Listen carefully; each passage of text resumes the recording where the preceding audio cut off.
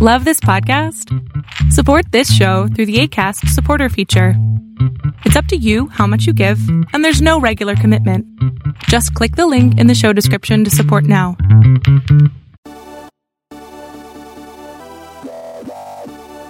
You are listening to the Intentionally Inspirational Podcast.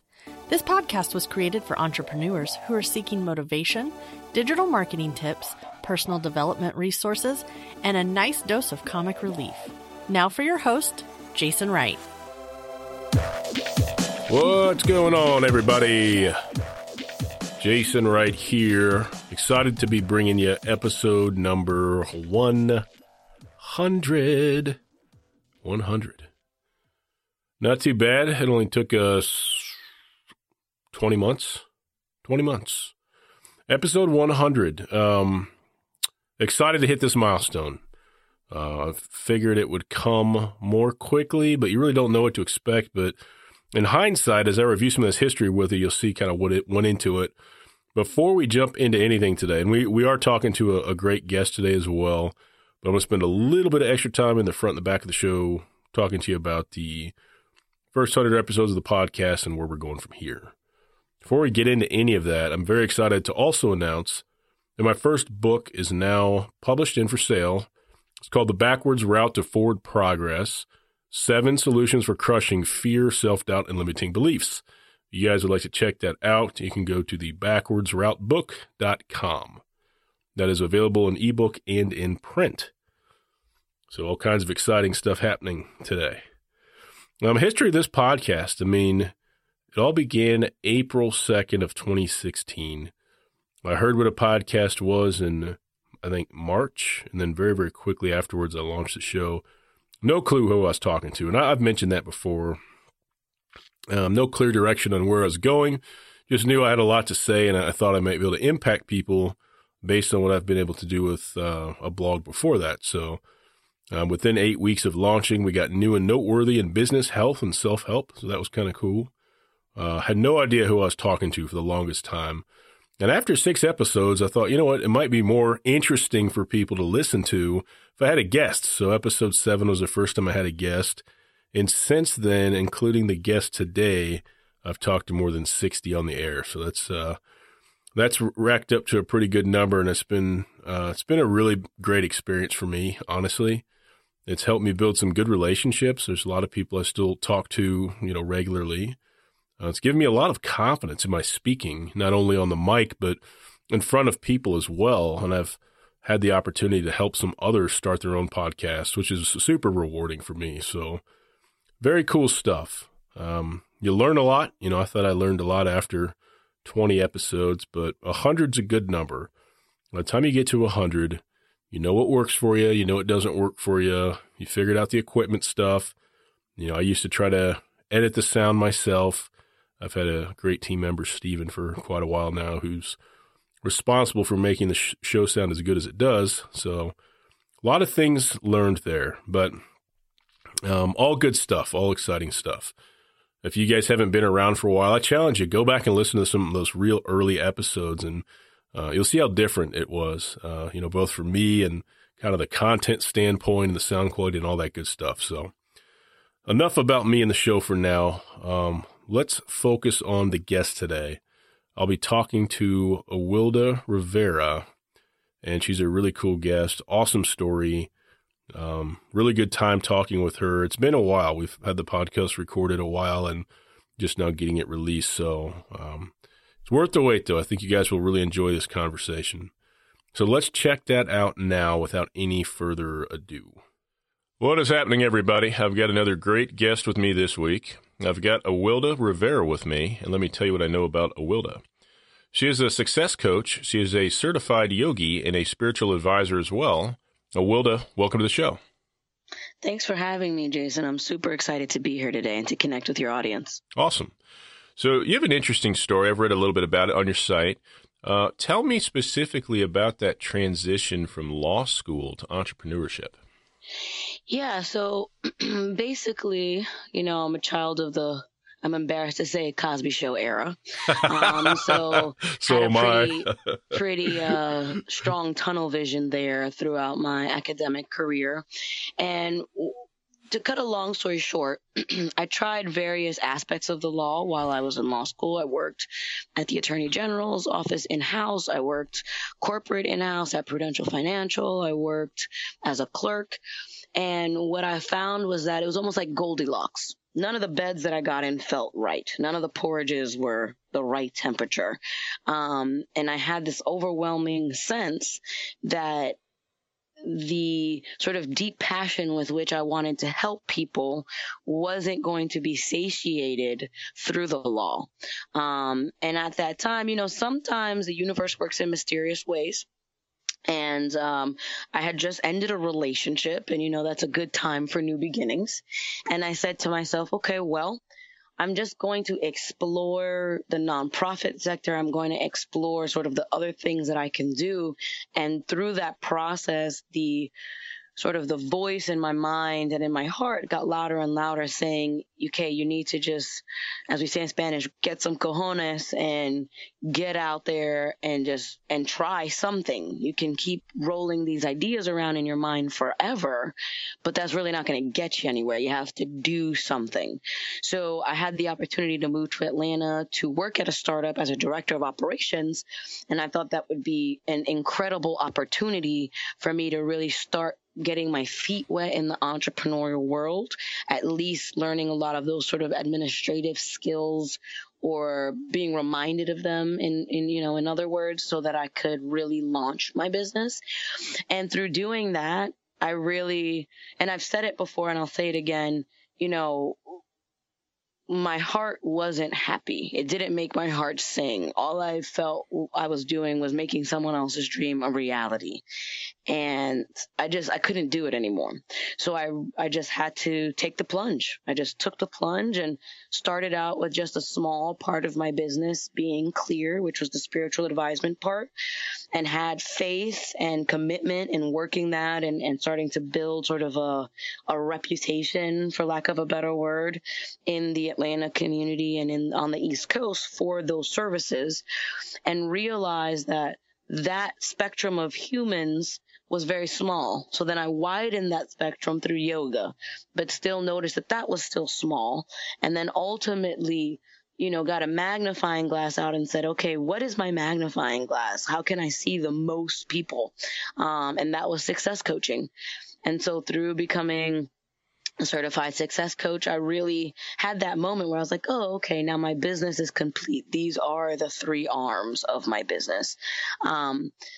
So kind of to say it more succinctly and articulately, partially chance, partially my conscious and my heart and my mind simply being fed up with trying to do what I thought I was supposed to do, and realizing that if I wanted to be happy, I had to make an effort to do what I wanted to do in an earnest way. Very nice. Very, very nice. So before you got to law school, when you were growing up, did you ever even think about, maybe I want to be an entrepreneur? Did that thought never really seriously enter your mind?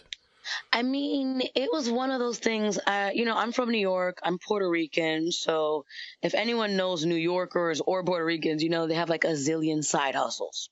So I grew up in a family where everyone always had like a side hustle, like my dad had a job, but he also sold jewelry. My mom, she's still, she came up in the streets like peddling. She had her table, she'd sell her goods, and then she'd go work inside and she'd sell more goods. And so for me, having I guess what we would call now a alternate income stream or, revenue streams was something that just always was. I didn't think of it as anything sort of novel. For me, the idea of becoming like a lawyer or a doctor would have been different, right? Mm-hmm. Than what I grew up around. But I realized that where I excelled and what I needed to do, and the theme throughout my life was always helping others. And I know it probably sounds a little corny or maybe even disingenuous for those of you who obviously have never heard of me before, but I get so invested in my clients And it's been that way ever since I was a little kid. Like, one of my first jobs was as an advisor for students going through the same academic enrichment program that I was getting into. And I would constantly get sort of pulled aside by my superiors and say, listen, you can't take it so personally. You can't get so invested. You know, you're there to guide them, but, you know, they're not your kids. You know, you're just 14 or whatever. They're 10. And similarly, I've carried that advice with me, but I still get invested in my clients. I mean, I have clients that are not even currently in cycle with me that still text me and are like, oh man, my job interviews are going really great. I want to keep you posted, because they know that I care. Well, and the beauty of that is if they need anything in the future, you know they're going to come back around. You know, you've got that relationship there. Of course, of course. Very, very cool story. I love that. I love everything you just said. So, you know, it's funny because you had a moment where you were the director at that startup, and I had a moment like that as well, where you kind of realize there's two outcomes here with my work. I'm either working towards making myself rich or somebody else rich. And, you know, most people are okay with making somebody else rich, but it just feels really strange. You know, I can do the employee thing to survive and that type of thing, but it just doesn't ever feel natural. It feels very, very unnatural. So, well, how has coaching played into your journey and the journey of those you now coach? So, you know, from doing a little bit of coaching myself, I know you get, you know, more out of it than maybe even the clients do sometimes. How's that impacted you? Yeah, and you know, it's so funny. My arm hairs are like standing up. And that always for me is sort of an energetic sign that, like, it's almost a somatic expression of like the positivity that I feel.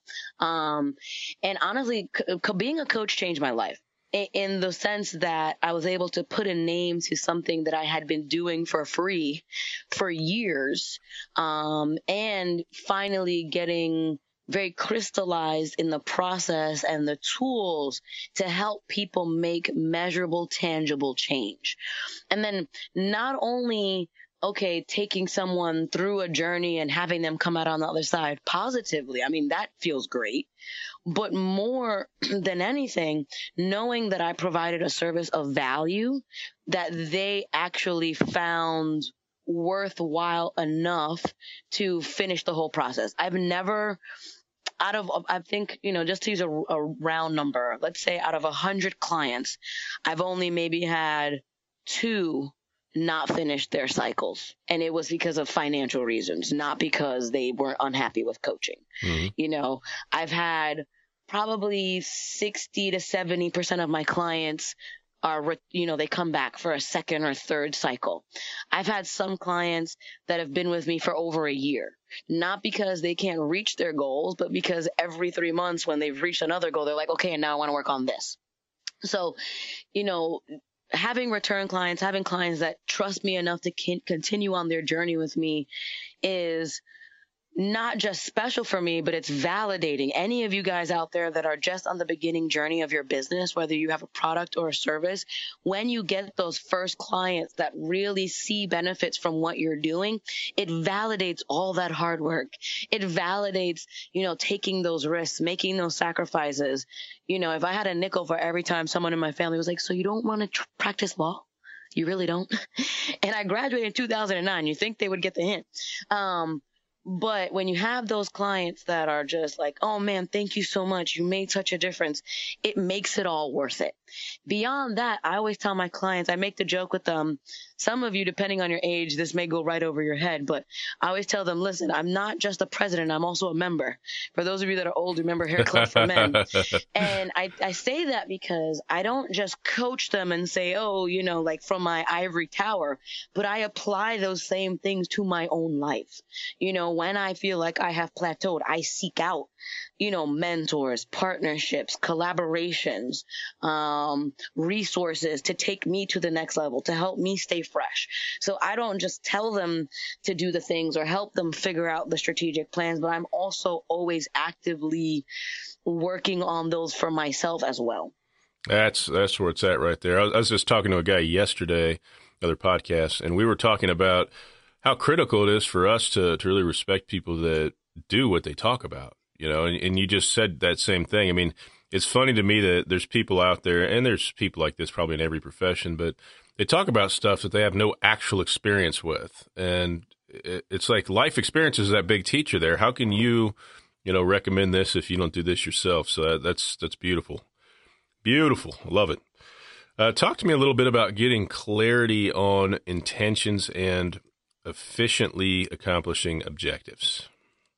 Yeah, oh man, that's such a huge one, especially for, those beginning entrepreneurs. There's so many ideas flying around in their mind, and they're just like, oh, if I could just grab one and start off in a direction. And while that may seem like a good idea, anyone that's ever started a business, I know you can, jump in here if I'm talking out of school, but that's probably the surest way to set yourself up for some immediate challenges. And now I'm not saying that you're not going to experience challenges. Well, I mean, if anything's for certain, it's that you will experience challenges when you're just starting a business. But if you have a business plan, and this is a living document, okay, this is something that you're going to go back in and change. And I actually am at the point where I need to go back in and review my business plan and make a few tweaks. But if you have a business plan, or even if you just have a 90-day plan, right? There's a guy named Todd Herman, and he's one of my sort of mentor coaches. I participated in a program that he offers called the 90-Day Year. And what this program does is that it really helps you to get super clear on understanding how to create macro and micro goals within a 90-day year time frame that allows you to execute. Now, you might be, okay, well, why did she say execute 3 times? It's because when you execute, you're actually doing the things that move the needle forward. Too often we get caught up in the idea phase. We get caught up in well, it'd be nice if I did this, or what if I tried that, or let me try all these things. And the truth is that if you take the time to say, okay, well, what do I want to do? I'll just make up a person. Let's say there's an IT person and they've been working, but they want to start their own IT consulting firm. The great thing is that person already has the internal resources. They know how to do IT, but they need a website. They need a business card. They need to understand what their target market is. They need to identify where is their target market. How do they reach them? Are they going to go in person? Are they going to do online marketing? What is their value proposition? How much are they going to charge? So right there, all of those things need to be figured out. And you can't very well do them out of order, right? You can't say, okay, well, I'm going to head out there and just start handing out cards if you don't know what your value proposition is, if you don't know what your target market is, and if you don't know what you're going to charge. So part of what I specialize in is helping people really identify what is step one. What is success to them? What would success look like for them if they could say, okay, in 3 months, I would be successful if X. And then we reverse engineer that chronologically, step by step, and create those action steps that are going to go and lock into each other one after another, that are going to create that inevitable outcome. Mm-hmm. Absolutely. No, the thing you said about just execute, it really gets my attention, because it's all about the action. There's so many talkers out there. At least I know so many talkers. All they do is talk about what they're going to do, and they don't ever do anything. So a challenge that I'll give people, and see what you think about this, is they'll tell me about an idea, business idea, something like that. And I'll say, all right, you're telling me about that today. Go home tonight and do something towards that today. And they're like, whoa, I'm not ready. Well, what are you waiting for? Well, I want to start in 4 years. Well, what's going to be different in 4 years? I said, don't even answer that, because you have no idea what your life's going to look like in 4 years. There's nothing stopping you from taking action towards that today but fear. And fear is not real. Point to fear. Show me where fear's at, and they never can. It's not real. It's not tangible. So it's all about action. I agree so much. And you said something way earlier in the conversation I didn't address, and I want to now because I like it. But you started off with your business in one area, and you realized, hey, there's not enough. And you made a slight pivot, and you added more. And you made a slight pivot, and you added more. And here you are. And that's so important for people listening, because it doesn't matter how excited you are about your idea. It matters how the clients see it. If there's not enough of a demand and you insist on building a business on something, it may not work out for you. You've got to be flexible. You've got to have that mindset that the business plan is a living document. Like she said, it's going to change. There's going to be opportunities to go in other directions. And no, I think that's all really well said. Yeah, I would just, to piggyback on that, I would say that, the most important thing to know is when you're starting a business is that it might not end up looking how you thought, but where you end up is where you're supposed to be. Yeah, well said. Absolutely. Well, this will be interesting. What are the most common 3 obstacles that get in the way of startups? And I'm sure you could pick a whole bunch, but what are 3 that you see quite a bit? I mean, one is definitely fear, right? Fear just, almost being paralyzed by it. Oh, should I do this? Should I do that? And then not doing anything, as you mentioned. But then also fear in terms of when they actually have done something, putting it out there. So not just the initial action, but then the secondary action. So I've seen people that they got their, maybe it's not their forever business card, but they got a little business card. They got their elevator speech and they have sort of an initial price that they want to charge, but nobody knows. They're not going to any events. They're not talking to anyone. They're not telling anyone. They're not even putting a little note on Facebook, or nothing. So it's almost like now they've done this work, but it's in a vacuum. And so it's not getting any exposure. And if you're not getting any exposure, then you can't make any money. If you're not making any money, you just have a hobby, not a business. Mm-hmm. I couldn't agree more. That's one of them. The second thing I would say is, self-alienation, the idea that you have to be so busy all the time because now you're an entrepreneur running your own business. And that means that from the time you wake up to the time you go to sleep, you need to be in front of the computer, just writing, I don't know what, by yourself. And so that I think is a real dangerous pitfall, because it spins out into a lot of things. It spins out into isolation. It spins out into, an unreasonable and unsustainable amount of output, and in terms of just being busy to be busy, but not necessarily being productive per se. And it also creates burnout because there's no balance. So that's the second one that I would say is a big one. And then the third one that I would say is a big one is being too married to your original idea, which we just kind of talked about. But you have to really be flexible. You have to be open to pivoting, to shifting, to realizing what the market wants and how you can satisfy that. Because let's say, again, I'm going to make a random example, but let's say you're a chimney sweep, to go Mary Poppins. You're a chimney sweep and that's what you want to do. You love that job. But now no one has chimneys anymore. So you can still have your job. You can be like, well, this is what I do and this is all my company offers. Or you can come into the modern age and offer maintenance for gas fireplaces or, pivot so you can still be relevant in the market. Mm-hmm. Otherwise, you'll be obsolete. Absolutely. So smart. What's crazy is I still meet people that don't even use computers. Oh, those magic boxes are just a fad. I'm like, I don't think so. Well, very, very nice. Can you imagine going back into the corporate world now, at this point? That's a great question. It would have to be it would have to really meet a lot of what I am currently doing and allow certain flexibility that I don't know if any company would actually allow it. Gotcha. I mean, I never say never, simply because, I think there's a lot of different ways that I could connect with the corporate world in terms of consulting on a long-term basis, mm-hmm. which may look like going back there. But, to be honest, I'll never say never, but I couldn't see it. I don't right now see that happening.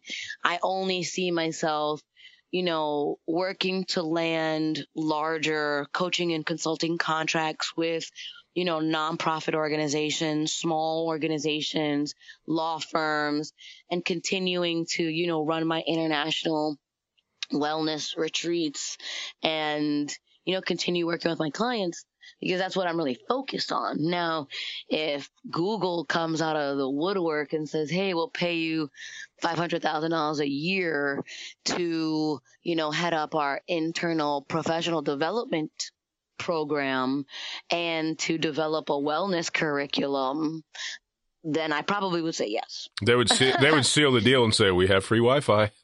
Yeah, exactly. And I'd probably say, cool. And I would try it for at least for a year. Yeah. But it would have to be something that really allows me to use my strengths. Like, I'm definitely not looking to just go and fill out a bunch of Excel spreadsheets anywhere, Mm-hmm, mm-hmm. Well, you mentioned something just a second ago that I hadn't heard all show. What is the International Wellness Retreat? What is that all about? Yeah, so I host international wellness retreats. I did one in February to Nicaragua, and that was yoga and surfing. And by the time this airs, I would have already done one to Cuba. That is a wellness and cultural immersion. That'll be yoga, meditation, and sort of experiencing what Cuba has to offer. And then in April, I'll be doing one to Barbados. That will be yoga, meditation, and cultural immersion as well. And these trips are really, I don't call them yoga retreats because they're not your typical yoga retreat. I call them escapes. So Nicaragua escape, Cuba escape, Barbados escape, and any other country from now on escape. Because you're not required to do anything, right? I'm a firm believer that people benefit most. This is why I coach, this is why I do yoga. People benefit most from the action that they want to take and seeing that through. So because of that, you're not required to come to any of the yoga classes or meditation classes or excursions. You're free to do whatever you want, right? Because one day you may not feel like practicing yoga. One day you might just want to hang out on the beach because you're having a real meditative moment on your own. And you're really decompressing from being at home wherever you are on the retreat. But it's also because it's more about rejuvenating, relaxing, and having some fun. A lot of times people hear yoga retreat and they're like, oh God, it's going to be like a vegetarian, 2 yoga required a day, like everyone talking about their spirit all the time. And I don't believe in that. I'm not a vegetarian. I occasionally like to have a gin and soda, or a nice Cuban cigar. And I really believe that if you provide people with the environment and the option to do things that are going to make them feel at their best, and you trust them to make those choices, then they're going to choose whatever's best for them. And that's how they're going to have the best experience. Mm-hmm. So that's why they're almost like a soulcation, mm-hmm. but I can't use that term because someone I know already trademarked it. But it's just an escape. It's an opportunity to get away from the normal, whether you're an entrepreneur or you work at a 9-to-5, to get away, to get to a better, beautiful place and to be with like-minded people who are all there simply to relax and enjoy and potentially move their bodies and explore their minds in a way that's going to allow them to operate at their highest level. Mm-hmm. I like that approach a lot. I think that'll be, how have they been? Have they been pretty successful as far as people getting interest? Yeah, they've been pretty successful. I mean, like I said, my very first one was in February and we had 7 people. The one for Cuba is in October and the deadline is August. Well, the deadline will be August 15th, but it just got pushed to August 30th. And we already have 5 people signed up with another 3 or 4 people who said that they were going to be signing up in the next few days or weeks. So, I think, I know what I feel is that it's all about, combining a location people really want to go to mm-hmm. with, an energy that they can get with, mm-hmm. Mm-hmm. And so that's why a lot of the people that are coming on these trips have met me in person in one of many ways. Either they know me, or they've come to one of my yoga classes, or if they haven't met me personally, they know someone who's had a reading by me, or they're a part of one of my professional networks or alumni networks. Because a lot of it has to do with, and for you business guys, that are listening, so much of your success in business has to do with know, like, and trust. Do they know you? Do they like you? And do they trust you? Because if they feel like they know you, even if they haven't met you and spent a bunch of time with you, they feel like, okay, they can assess that you're a good person. That's the first part of the battle. If they like you, if they're like, okay, I can relate to this person, it helps them feel safe. And if they can trust you, if you are offering something that they can objectively assess is of value, and they know that you're not going to take advantage of them or lead them astray, then you have a client for life. Mm-hmm. Very nice. Even if they don't come back every time, they're going to refer people. Absolutely. No, all very well said. Well, if you think about just the rest of this year or maybe the next 6 months, what's next for you? What are the big things you're focused on for your business? Yeah, the big things that I'm focused on for my business right now are creating some really powerful collaborations. So this year, I did a lot on the sort of podcast guest circuit. I have, counting this one and the ones that haven't aired, probably about 20 or so, maybe 25 podcasts out there floating in the world. You've been busy. Yeah, that I've guested on as a part of sort of growing my exposure and growing my base and just getting my message out there to as many different people as possible.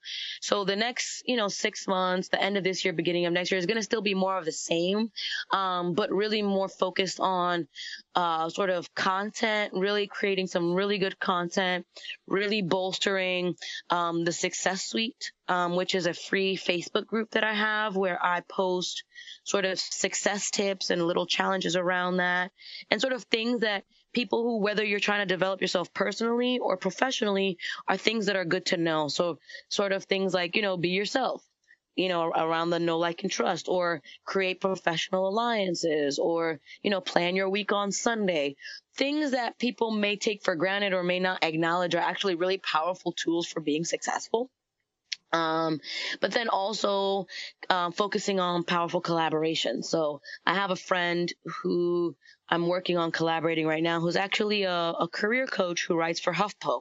So he and I went to college together. We reconnected, and we're looking to put out, a content series on HuffPo to just get some more exposure for both of us and to really build that brand. Down the line somewhere, I don't want to misspeak on when, but I am sort of thinking about either publishing a small, like a short book or a course or something, but I'm still kind of solidifying and really getting clear on what exactly that's going to look like and how exactly I'm going to approach that.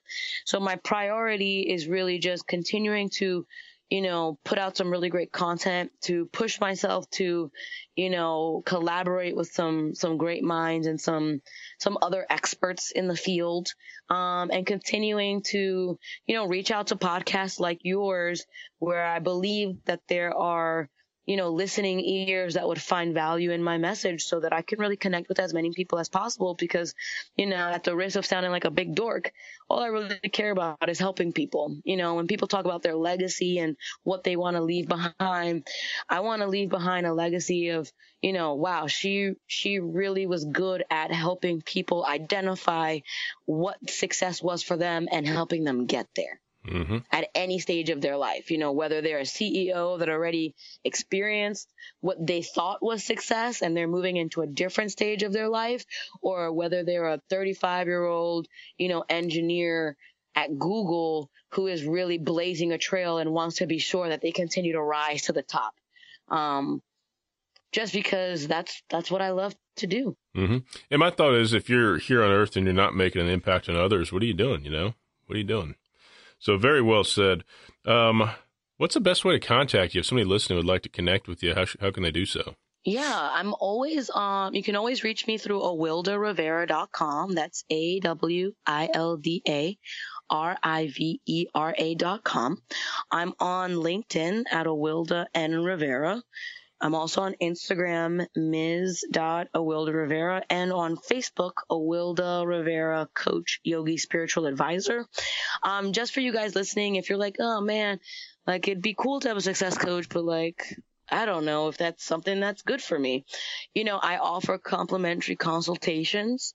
They're, about 30 to 45 minutes, and it's an opportunity just for you to connect with me, to know if I'm a good fit for you, if you're a good fit for the process, if the process resonates with you.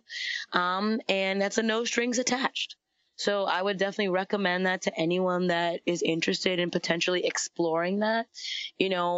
The one thing I would say about coaching, especially for people in that beginning first 2 or 3 years of their business, is that having a strategic planning partner who helps you be accountable is a powerful tool. Individuals like Bob Nardelli, the former CEO of Home Depot, has a famous quote that says he doesn't believe anyone can reach their full potential unless they're coached. And this is someone that was a CEO and still was coached after he was a CEO, because he realized that when you have that person in your corner whose sole focus is making sure you're rising to the top as quickly as possible, and who's going to call you on your BS when you don't deliver, but in a positive way that helps you recalibrate and refocus, it's really a powerful and invaluable tool. Mm-hmm. Very, very nice. And I was going to say earlier, for anybody who's not familiar with HuffPo, that's the Huffington Post. Post. Right. Sorry. So, no, you're fine. All right. Well, I've really enjoyed having you on today. I thank you very much for your time, and definitely want to keep in touch. Well, thank you so much for having me. I hope you guys found at least one little morsel of value in the conversation, and you guys know where to find me if you want to connect. All right. Thank you. Thanks. All right. We are back to the main show. Awilda, thank you once again.